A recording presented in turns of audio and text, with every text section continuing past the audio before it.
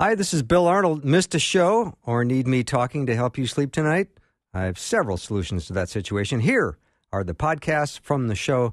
You are the best for listening and supporting Faith Radio.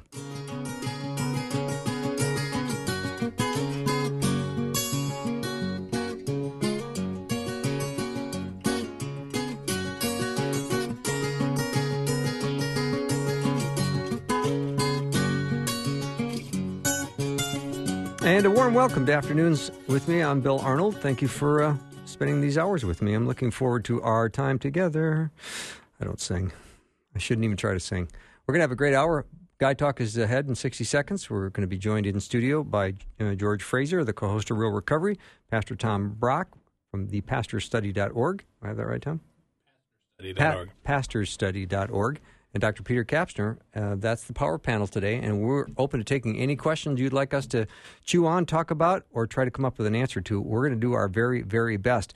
The best way to do it is send us a text, 877-933-2484. Again, 877-933-2484. We love your questions, and we're going to take 60 seconds and then bring on the panel.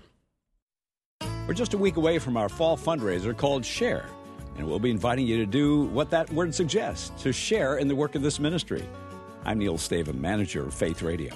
We're fully listener-supported and rely on friends from all across our listening area to partner with us in keeping the gospel going out. Because of this support, lives are changed, families strengthened, and communities impacted. So pray about your part and plan to connect with us starting Tuesday, September 10th for Fall Share here on Faith Radio. They're not shaped like the Flintstones. In fact, there's nothing ancient about them.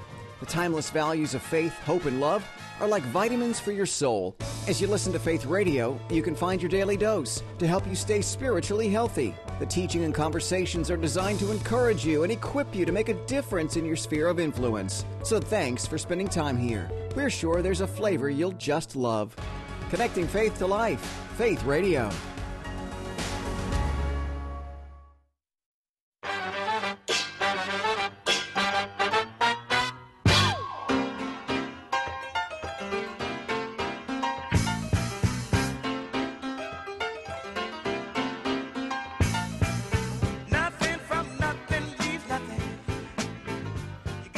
Welcome back to the show. Awfully glad to be joined in studio today by George Fraser, a man who generally only hangs out with glitterati. Hello, George. Good to see you, Billy. And Pastor Tom Brock. Hi, George. Peter, good to see you. And Peter Kapsner, Dr. Peter Kapsner. Peter, how are you today? I'm doing well, Bill. Good. So we've got a lot to talk about today. So let's start with something that just came out because tonight, of course, is the start of the NFL season. So guys like us who like football are going to be distracted tonight. But having said that, Drew Brees has been heavily criticized by the left over a video, a very short video done by Drew through Focus on the Family, promoting Bring Your Bible to School Day. Now, he has gotten blasted. He says, one of my favorite verses is 2 Corinthians 5:7, where we live by faith, not by sight. Mr. Brees said in the video, I want to encourage you to live out your faith on Bring Your Bible to School Day and share your love with friends. You're not alone. And for that, he got blasted. Mm-hmm. Gentlemen, jump in. Yeah, I mean, it's you know, it's it's so disappointing on so many different levels. But you know, I wish I could say that it was surprising, and it certainly isn't, because this sort of seems to be the script by which people just sort of they monitor the situation, and as soon as they see something that even could be perceived in this way, it immediately gets labeled as hate. And I think, Bill, and we are all chatting off the air a little bit, it's hate is now sort of a synonym for disagreement. So if you disagree with somebody, you hate them, and if you agree with them, you love them. And that's such a departure from how we've understood these conversations in the past, where people could sort of hold in tension the idea that they might disagree with each other, but actually still enjoy each other's company and possibly even love one another. And I think about it with my kids. I never stop loving my kids, but I am going to disagree with my kids. I never stop loving my wife. I hope she never stops loving me, and yet we disagree with each other. But we're sort of given these crazy, weird binary options these days that if you don't agree with somebody, as I said, you hate them. Otherwise, there's kind of this thing of, but you should be more like Jesus, and that means you love people, which tends to mean that you embrace everything they do. And And so this is, again, not surprising. What would have been surprising is if people sort of on that side of these things would have been okay with it.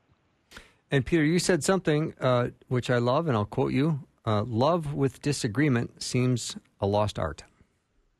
Yeah, I mean, when is the last time that we've seen in the political sphere or in this sort of social activistic sphere, a disagreement with love? I mean, it does happen, but it certainly is not going to happen in the Twitter sphere and some of the social media herds in which we find ourselves. And so it's, I think, and I'm not sure why we lost that art entirely. And I think what's truly a bit more concerning to me is when disagreement philosophically on things becomes sort of this moralizing of, so now this is good and this is evil. Because as soon as you do that, as soon as you label something as evil, now you've justified in your own mind that you should drive it out because it is evil. And of course, there is morality going on here between good and evil in this particular situation. But so many of the things that we deal with are simply just disagreements. But boy, you label them and then you can shut the other person down and then you can drive them out.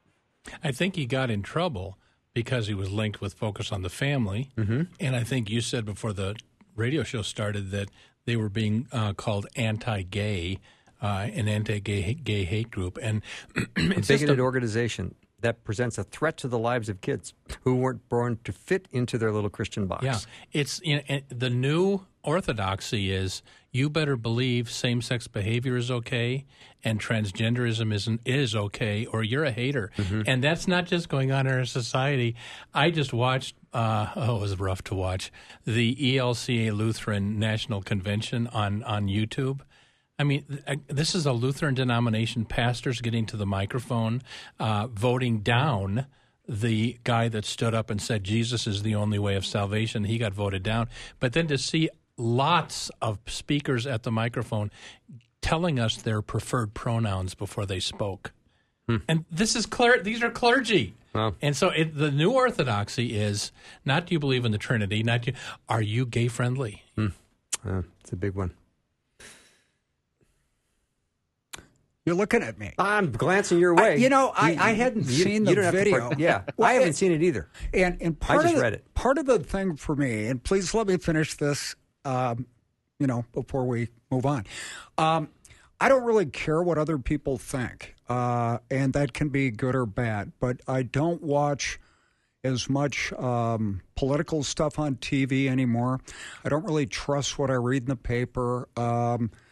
And I lose my focus. I can't be the loving Christian guy that I'm supposed to be if I get caught up in the daily events. And so if you come out for Christ and people bash you, that doesn't surprise me. Mm-hmm. But the other thing, and there's always when we have criticism, a little bit that we need to look at, are we as Christians always loving and kind on how we react?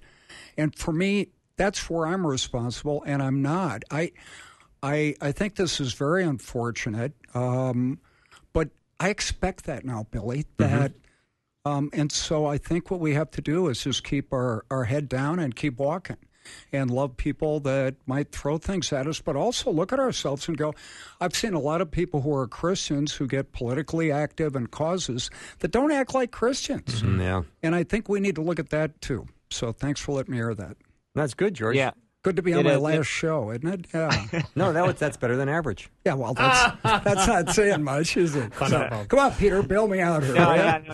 George, I appreciate that you said that, because I think to separate out some of the activistic kind of language that does really sort of look for these Drew Brees kinds of situations just to shut them down and sort of make a point, I would say the vast majority of people, both believers and unbelievers, tend to be pretty confused and pretty uncertain about this situation. I think it would actually be unusual to come across somebody who is just feeling really confident in all of the ideas about same-sex relationships and transgenderism. I mean, it's sort of swept upon us so quickly as a society, and we haven't really been able to sort out the rubble from those places. And the families and the kids and the churches in which I find myself, they're mostly confused. They really want to do the right thing. They're not here to just shout somebody down. And then to your point, George, the church certainly has been guilty historically of not treating people within the LGBTQ community terribly well. And so there's been this pendulum swing away from that. But now I think we're sort of in a season of just recognizing it's actually a minority of activists who really are this angry. And of course, they're the ones that make the news. Most people that I run across are really confused, really uncertain, would like to walk pathways that are consistent with the kingdom, but don't really know how to do it and just need some equipping and some teaching and some people to come around them. There is a reason why same-gender relationships are inconsistent with God's kingdom, but I don't feel like we do a great job of talking about it in a way that considers the person above the issue. Nicely stated. All right, here's a question that Andrew has written in with, and this nicely ties into this discussion about love with disagreement. And he says, how do I stand firm on a pre-decided principle with someone who disagrees and still maintain respectful conversation? Who wants to jump on that one?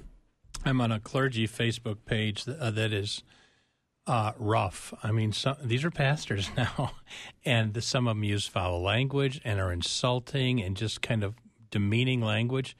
And other people on the Facebook page are super polite. Mm-hmm. And I just, you know what I learned years ago when I was in a liberal denomination, the people at the microphone that keep their cool win the day. They win. And the people that use foul language and insult people, they lose. And so I just, Bible says speak the truth in love, not with a sledgehammer, but speak the truth in love. And I just think when I'm on that Facebook page, on a rare occasion, I'll write something. I try to be as polite as pie, knowing I'm going to get it in the neck from some of these people. Mm-hmm. But, you speak the truth in love and just force yourself to bite your tongue when you feel like talking back.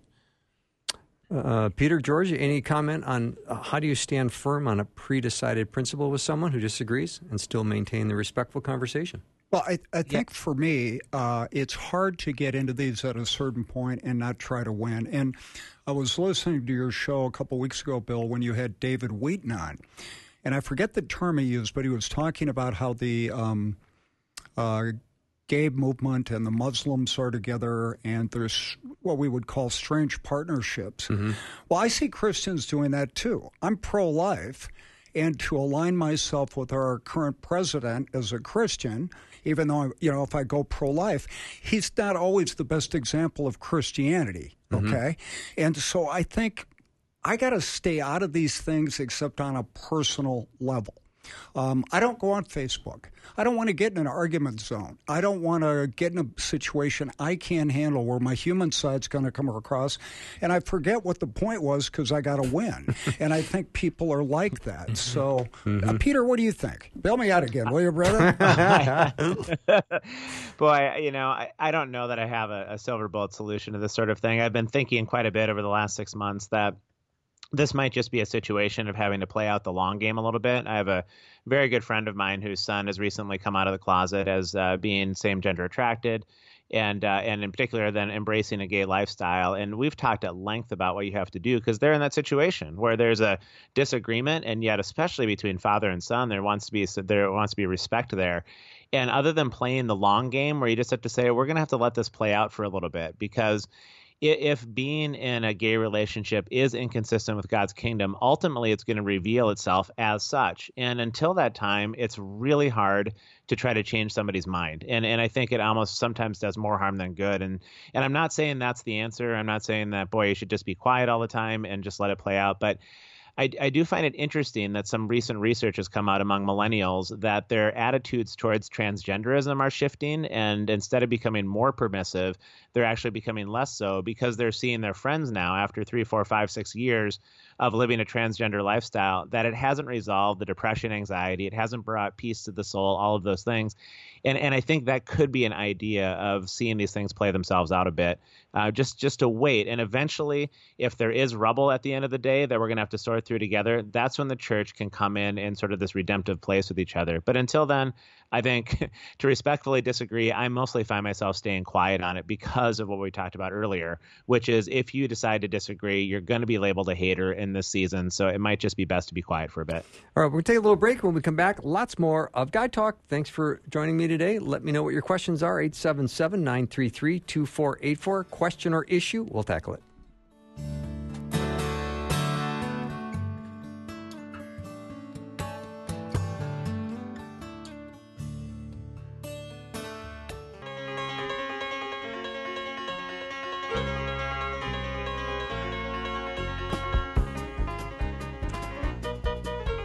Thanks for joining us today. We are having a full hour of Guy Talk, and the ladies are on next. But so far, we've got the power panel of Dr. Peter Kapsner, George Fraser, the co-host of Real Recovery, and Pastor Tom Brock. Go to pastorstudy.org to learn more about Tom and his ministry. All right, gentlemen, we last left off. We still have some things to kick around here on this subject, Tom. Yeah, I know a couple, Christian couple, sweet, gentle Christian couple. They get an invitation to their lesbian niece's wedding. They prayed about it, didn't feel right about going. And you got to know these people. They're very gentle, and they wrote a letter each to her just saying, we love you and we affirm our love for you, but we don't think this is God's will for you, so we don't feel right attending. And now that whole side of the family won't talk to them. And the point I want to make is I think we need to lovingly open our mouths and speak the truth of God, do it humbly and lovingly. And if you get rejected, that doesn't mean you did anything wrong. Some people think, oh, why should have done that? I mean, this couple, it grieves them that their brother isn't talking to them anymore and that they don't see that family anymore. But I think they did exactly right. I wouldn't recommend anything different. So just know that Jesus said, look, if they're going to do it to me, they're going to do it to you. And it's part of following Christ. All right, let me jump to a passage out of 2 Timothy in chapter 3, verses 1 to 9. There, Paul is urging Timothy to have nothing to do with men who are loaded with sins and have depraved minds. Sometimes, though, as an adult, if you decide to follow Christ, you realize that you have a lot of friendships, and some of them aren't very healthy. Are you spending time with people who are building you up and drawing you closer to the Lord? Or are you kind of just hanging out with people who have a minimal to no interest in spiritual matters? That's the topic. Mm-hmm. You want me to leave now? Uh-oh. I mean, there's the difference between a friend that can uplift you and build you up and someone who is not contributing to your faith life. Okay, and I think of all the friends I have, and I'll include you in that group today, you do that better than anybody I've ever met. And I think we're called to be in the world but not of the world. Mm-hmm. You have a lot of friends who are not walking with the Lord, but you're one of their best friends. I'm in their face. Well, you're in their life. I'm in their life, yes. And you show by example, and you don't really say stuff, you show it. You show up for things, you help people, and they know where you're at with Jesus. And I think we can become part of a separated cult where we don't hang out with other people unless they're Christians. And I don't read that in the Bible. It does say, do not, bad company corrupts good character. Mm-hmm. But I think we're supposed to be out there with people, and I think instead of talking to them all the time, I think we need to love them. And, Billy, you do a really good job of that. And a lot of the guys we work with are still drinking and still using drugs. And you can hold a firm line. But, the people that helped me, that got me attracted to be a Christian, and I struggle with it more than anybody I've ever met. I can't think of anybody, Tom, that needs a Savior more than I do. Thanks for nodding your head.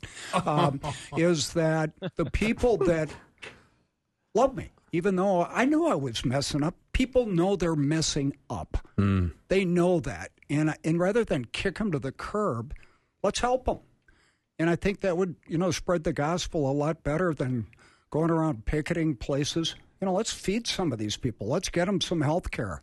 Let's give them rights. Let's have some action that's positive. And then you can show once people see how much you care, you can share. Help me out again, Peter. It's Peter, dry in here. This is it. Boy, I don't know.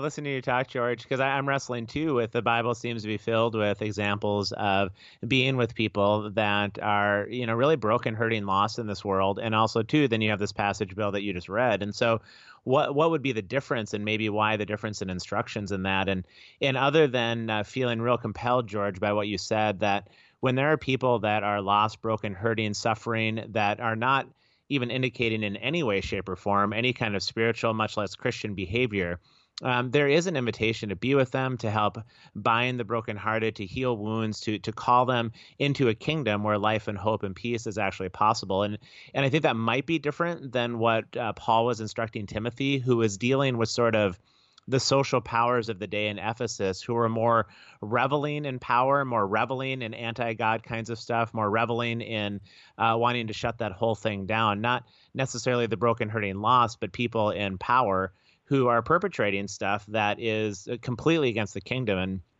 I don't know if that relates to, I sometimes get invited to play golf at a local golf course, and there's quite a few wealthy, powerful people with whom I'm hanging, and the values certainly would have to do with increasing wealth, increasing power. There's a ton of gambling that goes on. There's the language is not great. It's all of what you would think. And it feels to me slightly different. And what I find is that if I do that for a couple weeks in a row at a time, suddenly I start getting pulled towards some of these things, and I start getting attracted to the allure of them. And there's sort of this power that kind of begins to compel and potentially corrupt. And I don't know if that's a difference in what we're talking about here, but certainly we are not called to stay away from the broken, hurting, lost in this world. But I think there might be a corrupting reality of those in power. And I just preached before I came here to the radio station to a ministry downtown that works with poor people, and it's kind of a rough area of town. And after the sermon, a guy came up and said, Pastor, pray for me. And he said, I get up and I walk through the neighborhood and I get so tempted. And I don't know what it was, maybe drugs or something. But, and there's a situation where he knows where his weak spot is. I almost wanted to say, any way you can move, because, it's just, if there's any way we can avoid the occasion of the sin, it's best to. Now, he probably can't move. So then I said to him, make sure you have a prayer partner, a Christian man that you pray with and talk this stuff out with, so that if you got to stay where you're at, was my point, that you've got some kind of fellow. Don't try to do this alone, because we won't win if we do it alone. Yeah, I agree. Because the flip side of it, right, is when we're with people that are following Jesus and sharing life in the kingdom, it really does strengthen and encourage the heart. Mm-hmm. So, I think we can see both sides of this. Yeah, I think that, we're still broken and fragile. And because we have Christ, we can do all things through Christ, not taking credit ourselves. But the flip side of that, I think, Peter, is I'm still very vulnerable in situations. Yeah. Mm-hmm. And so it's best, if you're going to be in those, to take somebody with you. There you go. That's great. Great counsel. I failed a lot. I got great counsel. Yeah. No, that's great counsel. That's great counsel. And we're already up against our first big hard break here. So we're going to take a break. But what I want to do is encourage some input from you. Let us know what it is you'd like us to discuss. It can be a question. It could be an issue. It can be something that you have struggled with. And, of course, men or women can certainly submit questions. We call this Guy Talk, but we take any question from anyone, and we will be more than happy to kick it around. My guests are Dr. Peter Kapsner, George Fraser, the co-host of Real Recovery, and Pastor Tom Brock. His website is pastorsstudy.org. So we'll take about 90 seconds and be right back.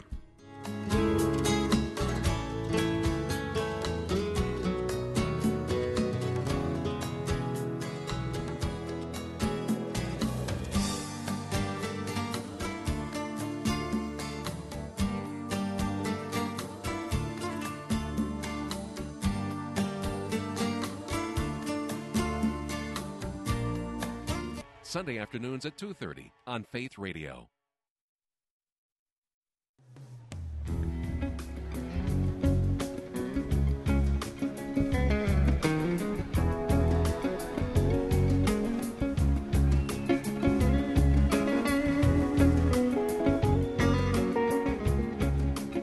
We are having Guy Talk today. Joined in studio, George P. Fraser, co-host of Real Recovery, Pastor Tom Brock, pastorsstudy.org, and Dr. Peter Kapsner. Gentlemen, let's see. When I think of 2 Timothy 3:16, probably one of my top 10 verses, I'm talking about Scripture as a teaching and training tool, often for rebuking and correcting in righteousness. You think of that word rebuke. There's a great proverb that said, open rebuke is better than hidden love. When you think of that word rebuke, does that feel aggressive, or what does that feel like to you? Depends how they do it. I mean, I remember a lady once she had to, quote, rebuke me. She came up and Pastor Brock, I need to talk to you about something, but could we pray first? And she prayed, Lord, help me do this right. And she was so humble and tender and loving. There's no way I could not have heard her out. Mm-hmm. On the other hand, some people just bark at you at the door as they're coming out of church. So I think, and what she had to say, honestly, I still don't agree with her, but she did it perfectly. Well, I'm wondering about criticism, and is the next thing up from criticism rebuke, or are they different? I think rebuke has to do when you're sinning. Okay. Yeah, that's my belief. Yeah, that seems like a good distinction, and I mean, I can't say that I've ever, been thrilled to get rebuked. And it's not like, oh, that's wonderful. Super pumped about that. But I think when it's friends that you trust, and if humility is such a key but often missed characteristic of God's kingdom, especially for people in leadership, that to have a humble and a forbearing kind of a spirit, then with friends and to be rebuked, like Pastor Brock said, I think we have to learn how to invite those kind of things when it's somebody who is more concerned about our own character development than maybe we might be. And I can't always. I mean, George, you said it earlier, and I can't see always what's going on in my life, and I need other people to see it for me. And in a trusting relationship, well, okay, I can't say I still enjoy it, but I think it's really important. And boy, for Scripture to do that, right? I mean, I can say that I've certainly been rebuked by Scripture. It somehow seems easier. I'm not sure why, but there's certain times I've read passages of Scripture and go, wait, I am all mixed up in my thinking about this sort of situation. Yeah, I apparently got rebuked over the internet about 5 minutes ago, and the next time I see the guy, I'm going to take care of it. No, I think you're exactly right. And if I'm in a good spot, I learn from it. But it's always almost shaming to me to get corrected. That's my initial response, is that I did something wrong. And as I've gotten older, guys, it's like, hey, I do stuff wrong all the time. It's a great freedom. Bill has a guest on, Dr. Glenn Pickering, and he talks about that. When we're wrong, it doesn't mean we're bad.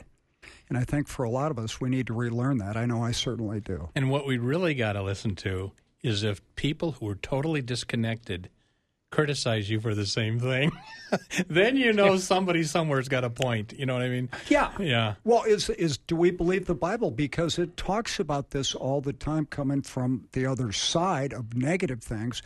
But iron sharpens iron, so one man another. If you are a Christian, you need guys that have the permission to tell you, hey, George, you're messing up again. Yeah.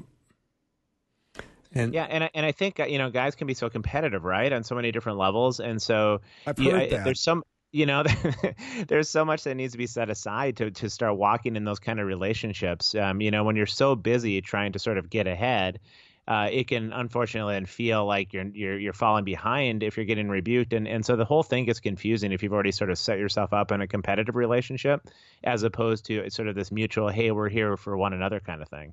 Well, Peter, don't you think that, like when I decide to do something, I always think I'm right. Otherwise, I wouldn't do it. Okay? Seriously. Yep. Why would you? I'm wrong about this. I'm going to do it anyway. And you need people to point out to you that you're off. I'm off base. And otherwise, there's destruction ahead. That's fair, isn't it? Yeah. Yeah. Well, and I think there's some safety in that then too, actually, for, you're not just out there on your own trying to do your own thing. And so you're kind of, it's sort of weird. It probably doesn't feel like you're in it together if somebody is rebuking you, but you actually are in it together. And then you're not out there on an island by yourself, and you're not going to then wreak some havoc or create some destruction in somebody's life or in your own career or your own life if you're actually willing to walk that out. But boy, it certainly does seem tricky. So if you think of rebuke as and Rebecca helped me with this definition, a sharp disapproval because of one's action. And if you are rebuking someone, would it not be a great act of love if you're preventing them from continuing on a destructive path? Mm-hmm. Yeah, but I'd rather be the rebuker than the rebukee. I get it, George. Part of this, though, is the way life is. Sometimes you can't rebuke them because you don't have that relationship to do it. And what I mean by that is there's a guy I've been praying for who is now separated from his wife and children because of his pornography addiction. I don't know this guy at all. I know who he is. I've met him once or twice, but I'm praying for him. But my prayer is that he will get somebody in his life to start holding him accountable for this stuff. And, so it's just some of this is the Lord bringing people across our path and praying for other people sometimes to show up in their life. If you were to say to someone, I love you enough to say this, would that be something that would be warm or would it be manipulative? Well, if you didn't know him that well, it'd be kind of creepy. I get it. I think to ask permission is a way to do it. Say, there's something I think I'm supposed to talk to you about, and this is hard for me, and are you open for me to bring something up that is maybe going to be hard for you to hear? I mean, and if they say no, then you don't do it. But most people would say, okay, I think.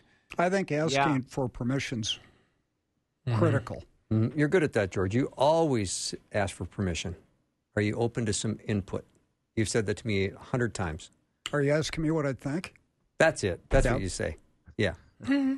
Which is good. These little tricks of people that know how to do recovery. That's what that is.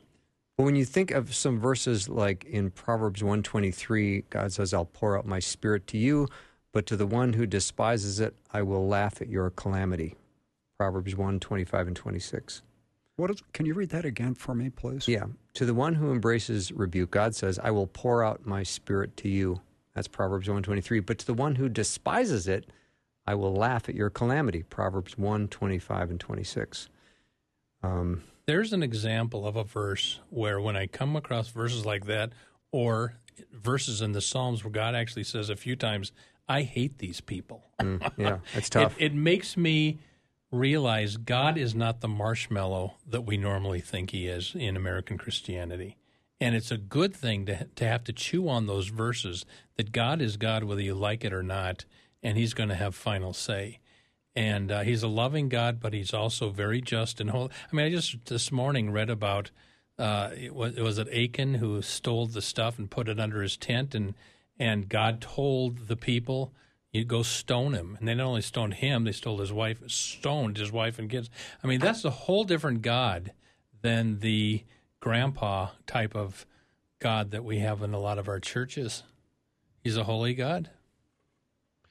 Yeah, that's such a tough one, isn't it? And Tom, you're so right about that in terms of that we really seem to increasingly present just one side of God in this. And I find it interesting that in the scripture, that reaction of God, whether it's laughing at calamity or really coming up against and with the energy that God does at times, seems to be mostly reserved for those people who have been sort of given an invitation towards the truth, and even more importantly, towards leadership in some way. They're visible people within the community that should know better and have been told better, and they sort of then openly defy and mock God and basically are almost just testing God and saying, you really, God, don't have what it takes. So, when I think about that, I want to be careful not to apply it to some people who maybe have never really heard about Jesus's kingdom in the way that it really is, and maybe they think they've rejected the kingdom or Jesus, but they've just rejected some sort of weird interpretation of it or something. So, but certainly I'm very mindful when you start hearing verses.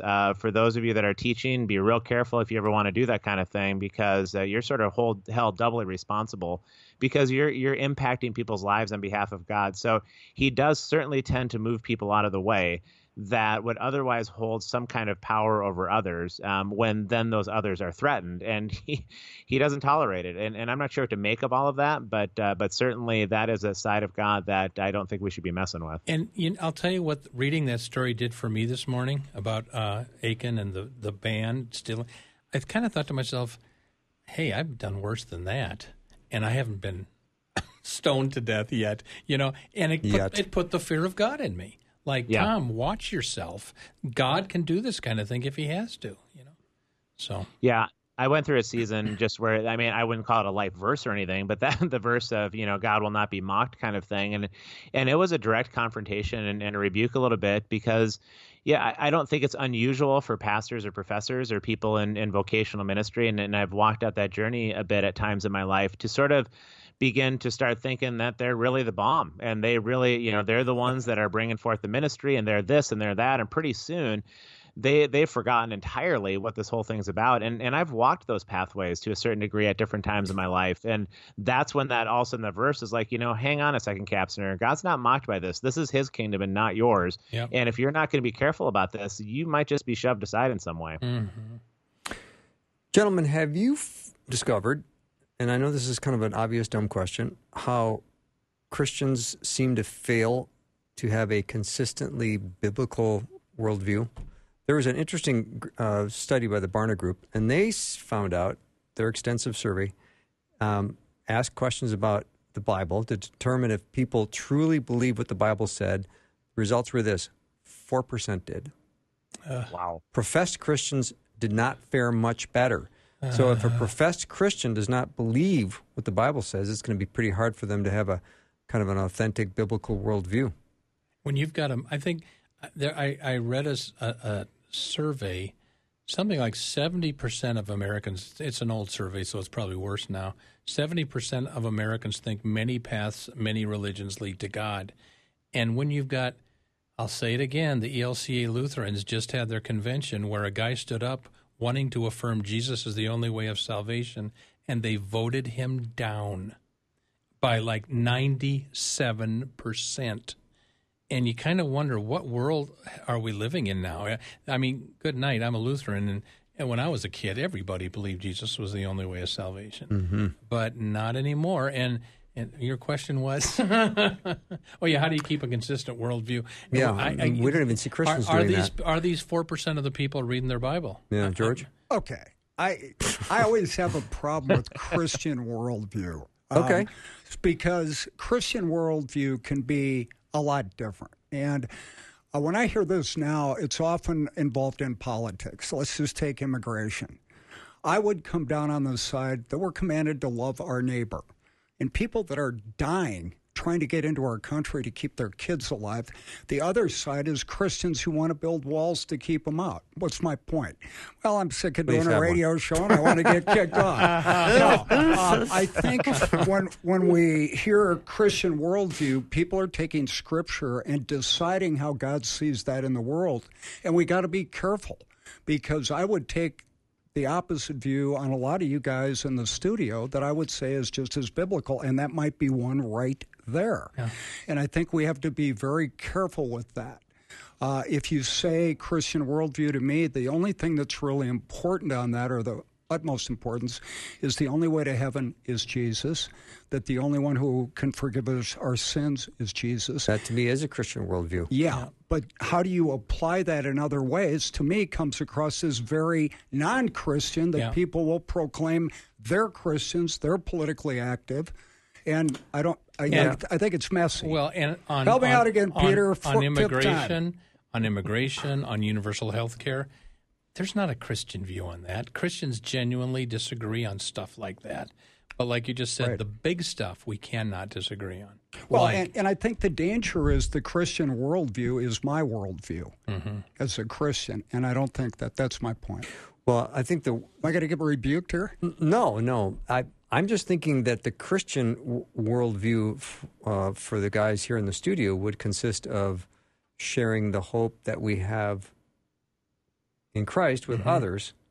And our view is, apart from Christ, you're dead in your sins, and you're going to spend eternity apart from God. That's the big stuff. That's my Christian worldview. I don't apply it to politics. Okay, but you hear like the Chuck Colson Center for Worldview Studies. Oh, yeah. And those come across as Christian people, and I admire the guy greatly. But a lot of the things that I've heard on that, I disagree with as a Christian. Yeah. And so I think we have to be careful. Anytime you want to bail me out on this, Capsner, I'd appreciate it. I don't know. I mean, for your last show, George, you're doing pretty well. Thank you. Right now. Yeah, he's gone to you one too many times. Oh man, yeah. It isn't. I guess what I'm hearing some of it is, what can we identify as being things that are so centrally Christian that if you walked away from them, you no longer could even really claim that name of being Christian? And what are those things where people have legitimate theological or social differences in how they see it? And I, like you, George, I mean, you said it well. I'm always fascinated if I have to study a passage of Scripture for some reason and read 6 different commentaries by people with really fancy letters after their names and alleged experts on that particular passage of Scripture, and you can come out with almost 3 different points of view to 6 points of view on that passage. So how do you sort that out, and how do you know what is authentically Christian? But I think, Bill, what you said, if we can't agree on those places, and if we can't say, hey, look, I've decided to follow Jesus, no turning back. I mean, that to me is such a central Christian statement, because we're going to follow something, whether it's our own passions, dreams, desires, something else in this world. But for people who say, I've decided to follow Jesus, no turning back, that if you can't say that, then there isn't anything of Christian to say beyond that, I don't think. Let me take a little break. You listen to the Guy Talk. Dr. Peter Kapsner, George Fraser, Tom Brock is in studio. We've got one more segment. We've got time for a question or an issue. Let us know what it is. 877-933-2484. Be right back.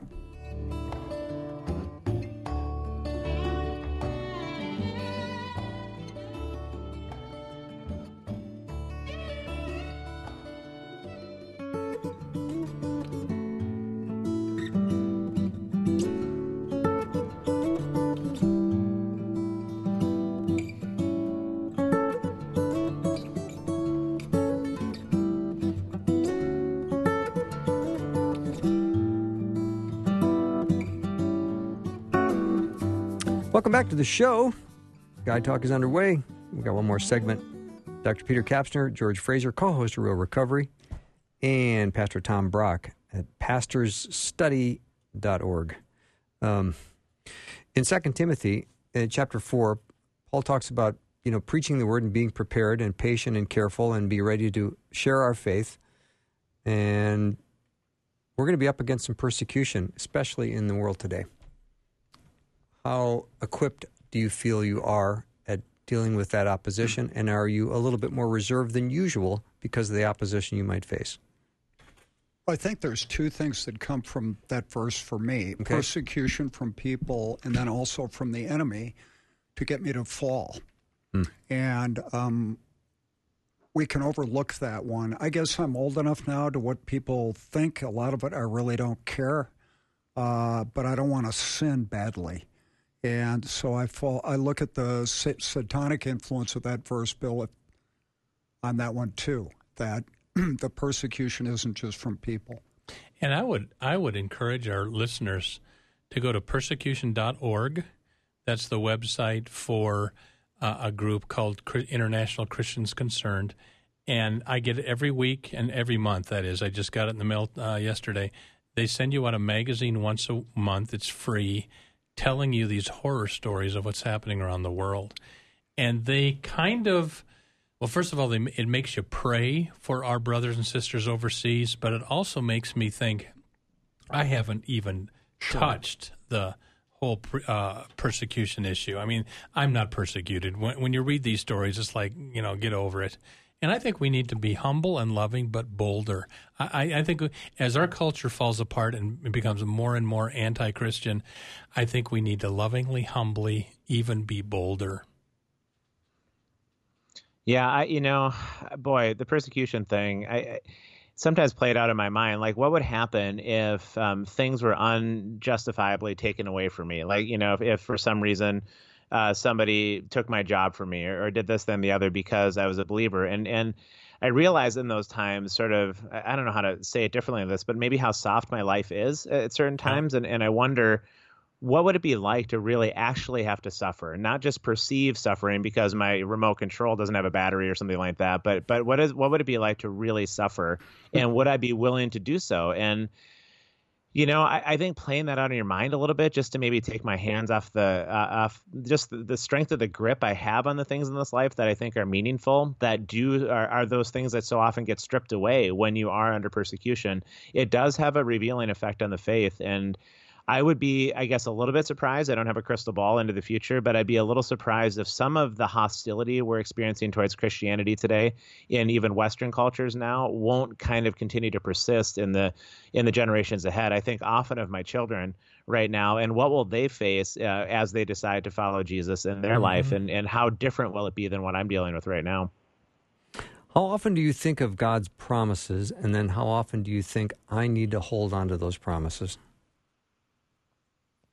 Yeah, I think when they get stripped away is when I think about them most often. And Or I think about people close to me that maybe are going to head through the shadows of death moving forward. They have a terminal diagnosis or something along those lines. It both is in real time a difficult situation for them and for me, but it makes me think about, well, I'll be walking through those shadows at some point, whether it's tomorrow or whether it's 50 years from now.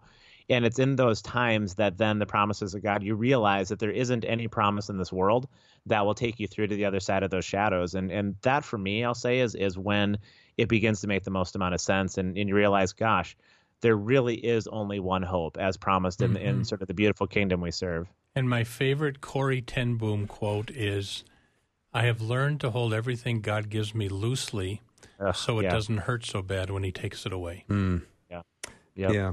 I think I've heard another version of that. It doesn't hurt so bad when God pries your fingers open. Oftentimes that's what happens, right? Yes, indeed. Yeah. Well, we kind of get to that. I think it's 1 Corinthians 15 where it talks about that if there isn't a resurrection, we should be pitied. Yeah, exactly. And where you get that forced acceptance is every scheme that you have, every plan that you have outside of God is not going to work because God is actually true and reality and sovereign. And then you're grateful that you have a relationships with him. But getting to that point can be hard. And then you're glad you know what the promises are. But up till then, you might be struggling on your own. I kind of do that. I so appreciate Guy Talk, and I love the fact that, Tom, you've been kind of a faithful panel member this summer, and I know you're heading for Europe for the next 3 weeks. I am. Going to England. Yes. So first time ever a minority of people in England say they're Christians. That's new. Yeah. So I've got a lot of work to do in 3 weeks. Yes, you do. Evangelize that country. Kind of looks like a pilot in his white shirt and tie, doesn't he? That's what happens when I preach. I put on a tie. It's really nice. And George, you've become a favorite here by listeners. And I'll just say, as your consigliere, I have an obligation to tell you this. You don't talk about family problems when you come on the air. Thank you. Was that a rebuke, or am I being a heretic? No, I'm just kidding. And Peter, you've got your family heading to Scotland, or are they already gone? Yeah, so we leave this Sunday, actually. We're just going to spend a bit of time over there. We had some background with our oldest kids there, and our youngest kids are going to spend a little bit of time there, kind of almost on a study exchange sort of. It's not an exchange, but just a study program. So, yeah, so it'd be kind of an interesting move, see what happens in our kids' lives as a result. And what is the last thing, we just got a couple of minutes left, what was the last thing you guys read in Scripture that stuck with you? And I assume it's in the last day or even the last 6 hours, maybe, or a week. I'm just thinking, so go ahead. Yeah, Peter. I was just going to jump in real quick. It was actually some of the opening verses in Genesis where it says, in the beginning God created the heavens and earth, and the earth was formless and void. And then it says, and darkness was sort of over the totality of the earth. And my son of all people was looking at that passage a bit. And he said, darkness, Dad, actually in the Hebrew is this, it has a sense of misery with it, meaning that the earth did not have any real shape, purpose, or function at this point. And in the midst of that misery, God said, okay, now let there be light. And that's really stuck with me. I've been thinking about that a lot, just about how it's more than just earth and light happening in Genesis, but that's true of our own lives in a lot of ways too. Is that the daily bread? I don't know. I don't know where he all got it from. But it was just interesting to see that. Again, it's one of those things I'd never seen before, and it's really stuck with me. Mm-hmm. Here's what stuck with me. I was reading 2 Timothy 4. I've been studying that lately. And I'm in verse 14, and it says, Alexander the metal worker did me a great deal of harm. The Lord will repay him for what he has done. And that's it. There you go. Again, there's the side of God that we rarely talk about. I know. Right. Alexander the metal worker, boy, is he in trouble. The metal worker? Yeah, the metal worker. All right, that wraps up Guy Talk. Thank you so much, gentlemen. Tom, see you in a month. And George, I'll hopefully see you next week. And same with Peter. And we're going to have the beautiful and amazing Queens of the Round Table. That's up next. Thanks for sending me questions, and thanks for listening. And I'll take a short break, and we'll be right back.